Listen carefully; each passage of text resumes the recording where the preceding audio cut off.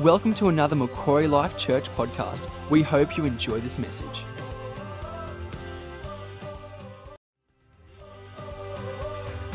Welcome to another Macquarie Life Church podcast. We hope you enjoy this message. Good morning. Hello, how are you? It's nice to be back. If you have a Bible, if you could turn with me to Exodus chapter 34. I'll just get my little clock started and get all set up. So we're back. You had 8 to 10 years to change the locks and you didn't. So we got back in and we've moved back from Melbourne.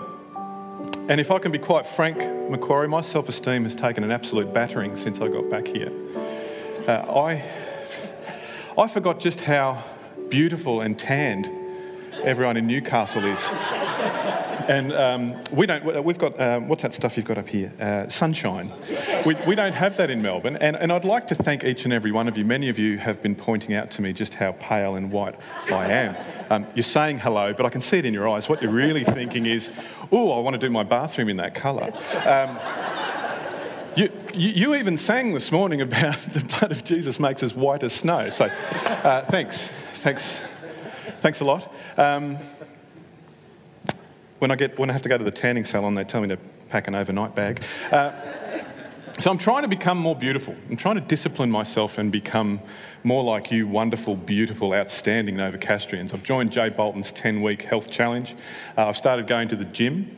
So on Mondays I do cardio, on Tuesdays I do weights training, on Wednesdays I have a 15-year break, and then I cycle again. Okay, Pastor Roz, thank you for the honour and trusting me with the Macquarie pulpit once again. It's a privilege, I don't take it lightly. And thank you for last week. We are continuing with the series, Hello, My Name Is. Last week, Pastor Roz introduced the concepts of God having a name, meaning that he has a personality.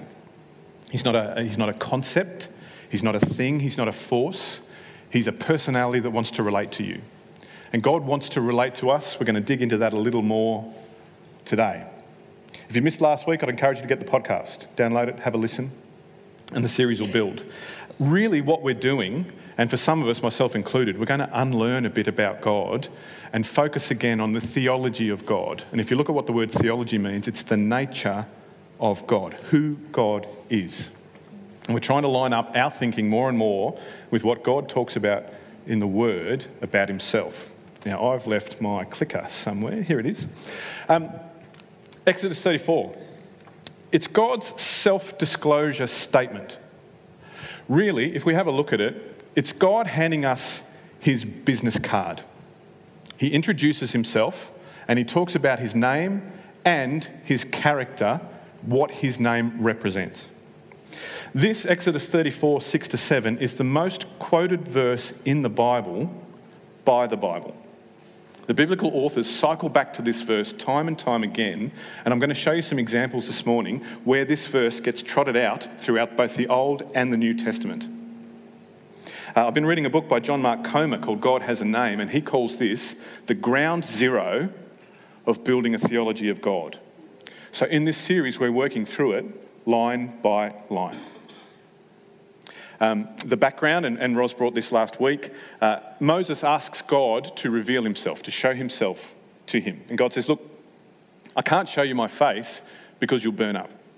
So I'm going to show you my wake. He gets Moses to hang in a cave. God walks past, and then he allows Moses to see the after effects of his presence moving through. And this is the verse that describes what happened at that point. Exodus 34, 6 and 7. And he passed in front of Moses, proclaiming, Yahweh, Yahweh, the compassionate and gracious God, slow to anger, abounding in love and faithfulness, maintaining love to thousands, and forgiving wickedness, rebellion, and sin. But by no means will he clear the guilty, visiting the iniquity of the fathers on the children and the children's children to the third and fourth generation. This morning I'm going to look at Yahweh, Yahweh, the compassionate and gracious one. In a couple of weeks' time in the 6 p.m, I've got the privilege of speaking about how God doesn't clear the guilty and he visits the curse of guilt on the generations of children. So who does the rosters? Thank you. Thanks a lot. Look, so if you're thinking in a couple of weeks, it's going to come into a 6 p.m, just stay home. Stay home and watch Married at First Sight. Actually, that's probably the curse. Yeah. So, Yahweh, Yahweh. It's repeated. When you get onto your Microsoft Word and you're typing up a document, if you want to highlight something, what do? We bold it, we italicize it, we underline it. But in the Hebrew language, the way that the Hebrews would communicate an emphasis is to repeat something. So they're making a point here. They're naming him twice to build on it, to make it a most important and an urgency to understanding that he is Yahweh. The first point I want to make, why does God even need a name? Why are we calling God Yahweh? Why don't we just call him God? Well, the thing is, God is not a name. God is a descriptor. God is a title. At Macquarie, we call Ivan the man. It's a descriptor. Everyone knows who it is when we say, hey, it's the man. But his name is Ivan. And in the scriptures, get this, God is never called God. He's almost always called Yahweh Elohim, the Lord your God. It's a title, Elohim, God. It's like calling a doctor or a lawyer. So God is a description of what he does, not his name. So by introducing himself as Yahweh, he's actually making himself more personable. He's saying, don't call me sir, don't call me king, don't call me your eminence, your worship, call me Yahweh. He wants that first name basis with us. In Bible times, if you read the Old Testament, there were many, many gods. There were a number of deities. And quite frankly, Yahweh wanted to establish dominance in the time. He didn't want to be known as just a god. He wanted to be the God. If you read the 10 plagues of Egypt, if you read that intently in the original language, each plague is actually targeted at a specific Egyptian deity in their pantheon of gods. So it's God going after each god that Egypt worshipped. So Ammon-Ra was the Egyptian god of the sun. One of the plagues that hit Egypt, he blocked out the sun for 3 days, which was kind of nice because it made it feel a little bit more like Melbourne. But it was God's way of saying, Ammon-Ra is not God. I am. I am Yahweh and I am God. In terms of gods, and even today, there's a multiplicity of spiritual beings, both then and now. In the Old Testament, you'll see them referring to gods. You'll see in biblical parlance, they talk of people worshipping demons and fallen angels. Even in the New Testament, there's some categorization there where we call principalities and powers other gods. So when God says, hey, I am the Lord, your God, the God above gods, it's him putting himself at war with the other deities. That's why we call him the Most High God. Because there's not one God, there's multiple. And he is the God over them. Okay, let's talk about the title. Let's just say you are in the Middle East. A name is more than just a label, like Craig or Ivan. A name actually builds out your character. A name in the Middle East described who you were, what you're on about, what you stood for. It wasn't just a title, it was you in a nutshell. Remember the big storm we had here on Wednesday? It came down, well, it knocked out our television aerial. I know, it was terrible. I was forced to talk to these other people that live in my house. There's this tall, attractive blonde woman. She seems nice. And then there's this short one. And there's just all this noise that comes out of his mouth. I don't understand it. So I had to ring an electrician. And I asked some mates, I need an electrician with a good name. Now, it turned up the electrician's name was Troy. But the good name was, does he do a good job? Can he be depended on? So Troy's name is out there as a good electrician. It's kind of like that. It's a simple analogy, but it's kind of like that here. When God says, this is my name, it's the whole lot. It's describing who he is. Okay, so let's go. Compassionate and gracious God. Remember, in Hebrew language, there's a law of primacy. If things are mentioned first, it means they're the most important. So God is kicking off by saying, I'm the Lord your God, and I'm compassionate and gracious. That is his opening salvo. That's the thing he wants to be most known as. So if you're in the deserts of Saudi Arabia, and it's a couple of thousand years before Jesus turns up, and you're living in this world where there are multiple gods and goddesses, that thing is commonplace, at that time, most of the gods are brutal. They're nasty, they're malevolent, they're violent, they're unreasonably cruel to the people that are worshipping them and following them. Here's the big three from the time. You've got Molech, you've got Artemis, and you've got Baal. These are the three big gods that were being looked at around this time. The thing with these three is all of them demanded child sacrifice. You can even see in Molech on the end there, they've built an altar to him, and someone is actually putting a child on the altar to be sacrificed. These were the gods that people in the time were following, were worshipping.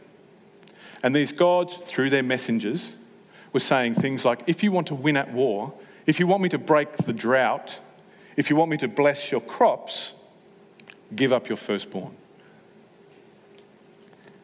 So the Hebrews are getting around here, the Hebrew slaves, God's people, and they're living in absolute terror of what gods want from their people. And then some of the ancients start talking about Yahweh, the God of Abraham, Isaac, and Jacob, the God, the creator God, the God that delivered his people out of Egypt and out of slavery. This God is telling everyone that he's the God above God, but strangely, he's not mad. He's not angry with us. He's introducing himself as compassionate and gracious. This was unheard of. It was foreign to the people in the time. They didn't get that. So, he comes in and he introduces himself as Yahweh, Yahweh, the compassionate and gracious one. That is the descriptor. Let's have a look at that in the Hebrew. Here we go. We're going to nerd out here because I'm the geek of geeks and the nerd of nerds. This is compassionate and gracious in the Hebrew. El kanun wi rachum. If you say that, just get a tissue and wipe the neck of the person in front of you. So compassionate. Let's break this word down. The root word there is to have a female womb. So where are my sisters at? The feminine side of God is coming out here. That is the feeling that he has towards us is of a mother caring for, raising up, nurturing a child. It's the same word used in Psalm 103. As a father has compassion on his children, so the Lord has compassion on those who fear him. There is a womb-like love, protection, safety for you in God. When Parker stirs in the middle of the night, Carly is up and at him straight away, and I'm not so much. I'm like, this kid needs to develop resilience. It's not like that with God. He's not tormenting you to make you stronger. He doesn't take you through things because he's cruel. He is there with a womb-like love for you. It's that parental feeling. And then rachum, gracious. It's an action word meaning to bend or to incline towards. One rabbi that I was reading this week said this: it's an action from a superior to an inferior who has no real claim for gracious treatment. God is inclined towards you. He is inclined to help you with that motherly, parental love. So it's compassion and it's grace. It's both the feeling towards you, and then it's also the inclination or the action towards you. And if we look at one of the other occasions in the Old Testament where this verse is quoted, it's in Jonah. You probably all know the story of Jonah. God asks Jonah to go to Nineveh to preach to the Ninevites because it's great wickedness that's come up against him. In 9 BC in Nineveh, it was the capital of Assyria, where Iraq is today. It was oppressive. Nineveh was the arch enemy of God's people. They dragged them off into slavery. They oppressed them. They put them into captivity. And I need to paint a bit of a dark picture here. So we'll go to a dark place for a minute and then we'll come out and all the immaturity will be back very soon. They discovered a library of the writings of the kings of Nineveh at the time of Jonah. The king's library with their writings. And these are 4 of the kings that were around at the time. You'll note the trendy beards that they've all got. Shalmaneser II, Sennacherib, Nasaripal, and Ashburnapal. And this is where it gets dark. This is what they were doing to the people of God. They were building pyramids from the skulls of those that they had killed. They were impaling people in public, cutting off hands so that they would live as cripples. They were skinning defeated kings and draping the skins over the walls and making flags and banners out of the skins of their enemies. And when they defeated a people, they would pierce the chin of the king, pass a metal ring through that hole, and chain the king up in the public square to a kennel and make the king live as a dog. I say all that to say that Jonah wasn't really keen to plant a grace church in Nineveh. This was not great. So he nicks off to Tarshish. Now, if you look on a modern map, Nineveh is in Iraq, Tarshish is in Spain. It's as far as you could get on an ancient map. So he legs it out of there. I'm not doing this. And it says in the scripture, get this, it wasn't that he was running away from Nineveh, he was running away from the Lord. We'll find out why in a bit. So long story short, Jonah runs into a whale. They have a complicated relationship. And Jonah ends up going to Nineveh. He preaches at Nineveh, and shock and behold, Nineveh repents. The whole city turns to God. In fact, in Jonah 6, let's read it. This is a proclamation of the king remembering what they did at the time. When Jonah's warning reached the king of Nineveh, he rose from his throne, took off his robes, covered himself with sackcloth, sat down in the dust. And this is his proclamation that he issued. By the decree of the king and his nobles, let people and animals be covered with sackcloth.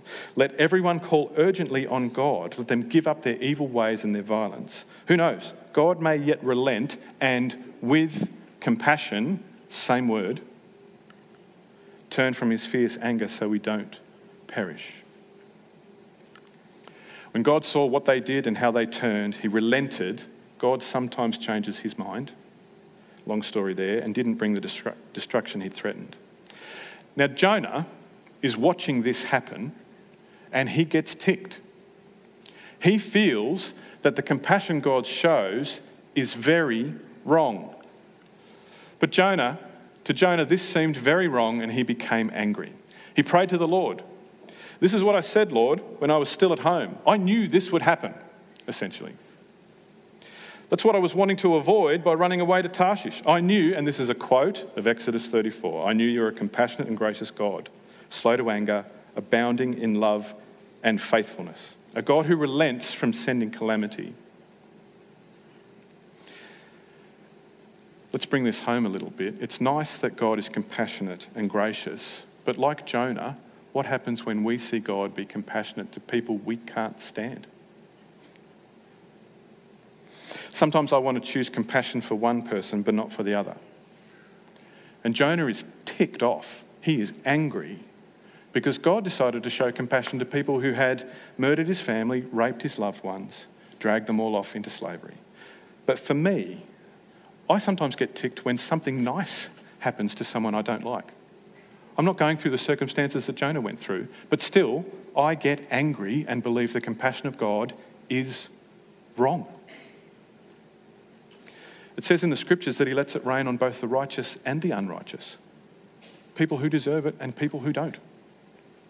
There are consequences, there are implications to following a God who is compassionate and gracious. When I was in high school, I got bullied pretty hard, particularly by one absolute turkey of a bloke. He riled me up, he brought me to tears quite a bit. He crumbled me inside. There were things that happened where I was having unhealthy thoughts about maybe cutting off my destiny. Made my life a daily hell for years. About 7 years ago at a high school reunion, he was there. And he's become an incredibly successful craft cider brewer, one of the world's finest. And I had to check my heart. I had to take this to God. I spent most of my high school years wishing pestilence and psoriasis on him, you name it. But now he's living a blessed life. He's married a beautiful French woman. He's worked his way up to the head of brewing production at this boutique cider brewery in Tassie, and he has won international acclaim and awards. I went out and bought a bottle of it the day after, and damn it, it was flipping fantastic. It was wonderful. And it got me thinking about a truth that's in God, and this might rub some people up the wrong way. God is not necessarily on your side. God is not on my side. God is on his own side. And there are moments, day-to-day moments, where we are either for him or against him. And for me, the challenge, the journey, is to make sure that more often than not, I am on God's side. And sometimes that involves watching as he blesses people I can't stand. And you just can't trust this God because he goes around blessing everyone. It's outrageous. There's this caricature sometimes. I want to break some theology that I've seen. There's this caricature sometimes when we read the Old Testament, that the Old Testament God is mean-spirited, he's an angry warmonger, and that somehow Jesus is this soft grace, bathrobe-wearing, Scandinavian, left-leaning, vegan hippie. He doesn't eat chocolate, he eats carob. And it pictures a father in the Old Testament as this mean, wanting to kill everyone, angry God. And Jesus is like, no, Daddy, don't kill everyone, kill me. And somehow now everyone's going to be living happy, gluten-free lives, bathing in soy milk. It's not like that. What you see in Jesus is a replication of what he has seen his Father doing. So in Luke 18:35, we haven't got time to read it, but it's the story of the blind beggar. He's standing outside the gates of Jericho. Jesus walks past. The beggar starts yelling out, "Son of David, have compassion on me." It's interesting to see how some people approach God because it speaks to a lot of the theology that we carry, and I'm taking a big stick to myself here. Many people come to God based on who they are. In prayer, you'll hear it. I've done this myself. Hey God, I'm a good person. I haven't sinned that much this week. How about you answer my prayer? Or the alternate. Hey God, life is hard. I'm a victim. I don't deserve this. Please answer my prayer. And they go to God based on themselves. Some people go to God based on their circumstances. Oh, I'm single, I'm unemployed, I'm not in ministry, I'm not rich, I'm not this, I'm not that. Hear my cry because of this situation. But then there's another way, and it's what the beggar does. He cries out to God, not based on who he is or what he's going through, but based on who Jesus is. He came based on the fact, because he used it in his words, that God is compassionate and gracious. Son of David, have mercy on me. Son of David, do that thing that your name represents. Do that thing that you've said on your business card that you can do. There's no, I'm a victim. There's no, I was born blind. There's no, it's not fair. It's not a, hey, I'm a good person. Hey, I pray twice a day. Hey, I download Stephen Furtick podcasts and I listen to them when I'm spread-eagled on a giant map of Israel. It's just who you are. I'm going to come to you based on that. So Jesus stops. He asks the beggar, what is it you want me to do? He says, I want to see. And he's healed. And Jesus says, your faith has healed you. Now, the only display of faith that could have happened there is that he believed in who Jesus said he was. Your healing has come from believing who I say I am. And here's an important point, and this breaks down that old angry God theology. Jesus is compassionate and gracious, just like his Father, Yahweh. It's in the family line. Jesus himself feels and acts because that's what his Father did. He doesn't get down and cry with the bloke.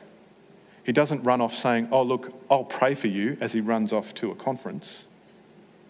He gets down in the dirt and helps this guy out. And I've got a problem. This is me sharing a problem. I've got a problem when the only thing we as Christians do is put up on a Twitter feed our thoughts and prayers. The Washington Post did a study last year. There were 600,000 entries on Twitter where people put up thoughts and prayers towards a particular outcome. But we don't know what action, that motivation, the compassion was great and it was there, but where did the action, the grace, the inclination come from at that point? And for me, it's got to be compassion and grace. It's got to be feelings and actions. The miracle is in the and. The miracle sits in the and. Sometimes I get stirred up emotionally and I don't do anything apart from thoughts and prayers. And God has called me to be his hands and his feet. Carly and I, Dan, you be careful because I'm talking about your sister. Carly and I had a big fight this week about this very thing. About me moving from compassion to grace. And you know how sometimes the corrective and guiding voice of God sounds remarkably like your spouse. He's onto me about this. He's working hard to change me. And look, we're fine. Carly and I are fine. We follow the biblical principle of don't go to bed angry. So I haven't slept for 3 days. But by thunder, I'm going to win. What are we doing as a people and as a church to move in the and, to go from compassion to grace? Mission Sunday, I sat there when the Haynes Home thing came up and there was a young lady talking about the work opportunities, and I started tearing up. And just at that point, knowing that I was preaching today, God said, all right, bucko, what are you going to do about the and? And so I was moved. And from what we saw, many of you have been moved too. Andrew, you've been moved. You're doing stuff. You're putting legs on the compassion and turning it into tangible grace for these people, and I honour you. Thank you. I'm over time, so I probably need to start concluding, but I'll finish with this. There's a couple of things I would like us to reflect on. Sometimes I have struggled with a sense that God is disappointed in me, that I haven't become everything that he has spoken into me. I'm not living out my business card. And that is an issue of my theology of God, because I'm believing something about the Father that isn't true. And if I can get a little bit surgical, there is probably things in you that are affecting you right now based on a wrong theology. Now, I'll disclaim that. Theology is essentially man-made because it's a study. Theology is interpretation. But we have to take it back to the Word. What has God said about you? God is not angry with you. God is not poised like a cobra ready to strike. He has that maternal womb towards you, that enveloping, protective love towards you, and he is inclined towards you in grace. Who are you created to be? And how are you called to live out his image in the world? The scripture talks about how I will do this because my Father did it. We are all children of Yahweh. So where can we imitate God? That was a huge thing in the Jewish mindset, to imitate God. How can I this week, when the nation's greatest cider brewer comes up and says hello, how can I imitate God? When the boss that fired you unfairly comes into your circle again, how can you imitate God? When the person in your small group that's been gossiping about you behind your back, how can you imitate compassion and graciousness? What would it look like to step into compassion and grace, to feeling and action, to be others-centred? And I'll finish off with this last thing from A.W. Tozer. What comes into our minds when we think about God is the most important thing about us. We tend by a secret law of the soul to move towards our mental image of God. This is true not only of the individual Christian, but of the company of Christians that compose the church. Always, the most revealing thing about the church is her idea of God, just as her most significant message is what she says about him. How you understand God and your theology of him will define you. It'll shape you. It really will. I heard a quote, "We become like the God we believe in." For me, more and more, day to day, I need to grow in my understanding and appreciation that Yahweh is a compassionate and gracious God, slow to anger, abounding in love and faithfulness. Because at the top of the list, the number one thing, the God that spoke the universe into existence, the creator God, the God above all gods, above all kings, the eternal and uncontested one, he is compassionate towards you. He's not out to get you, but he's out to get you.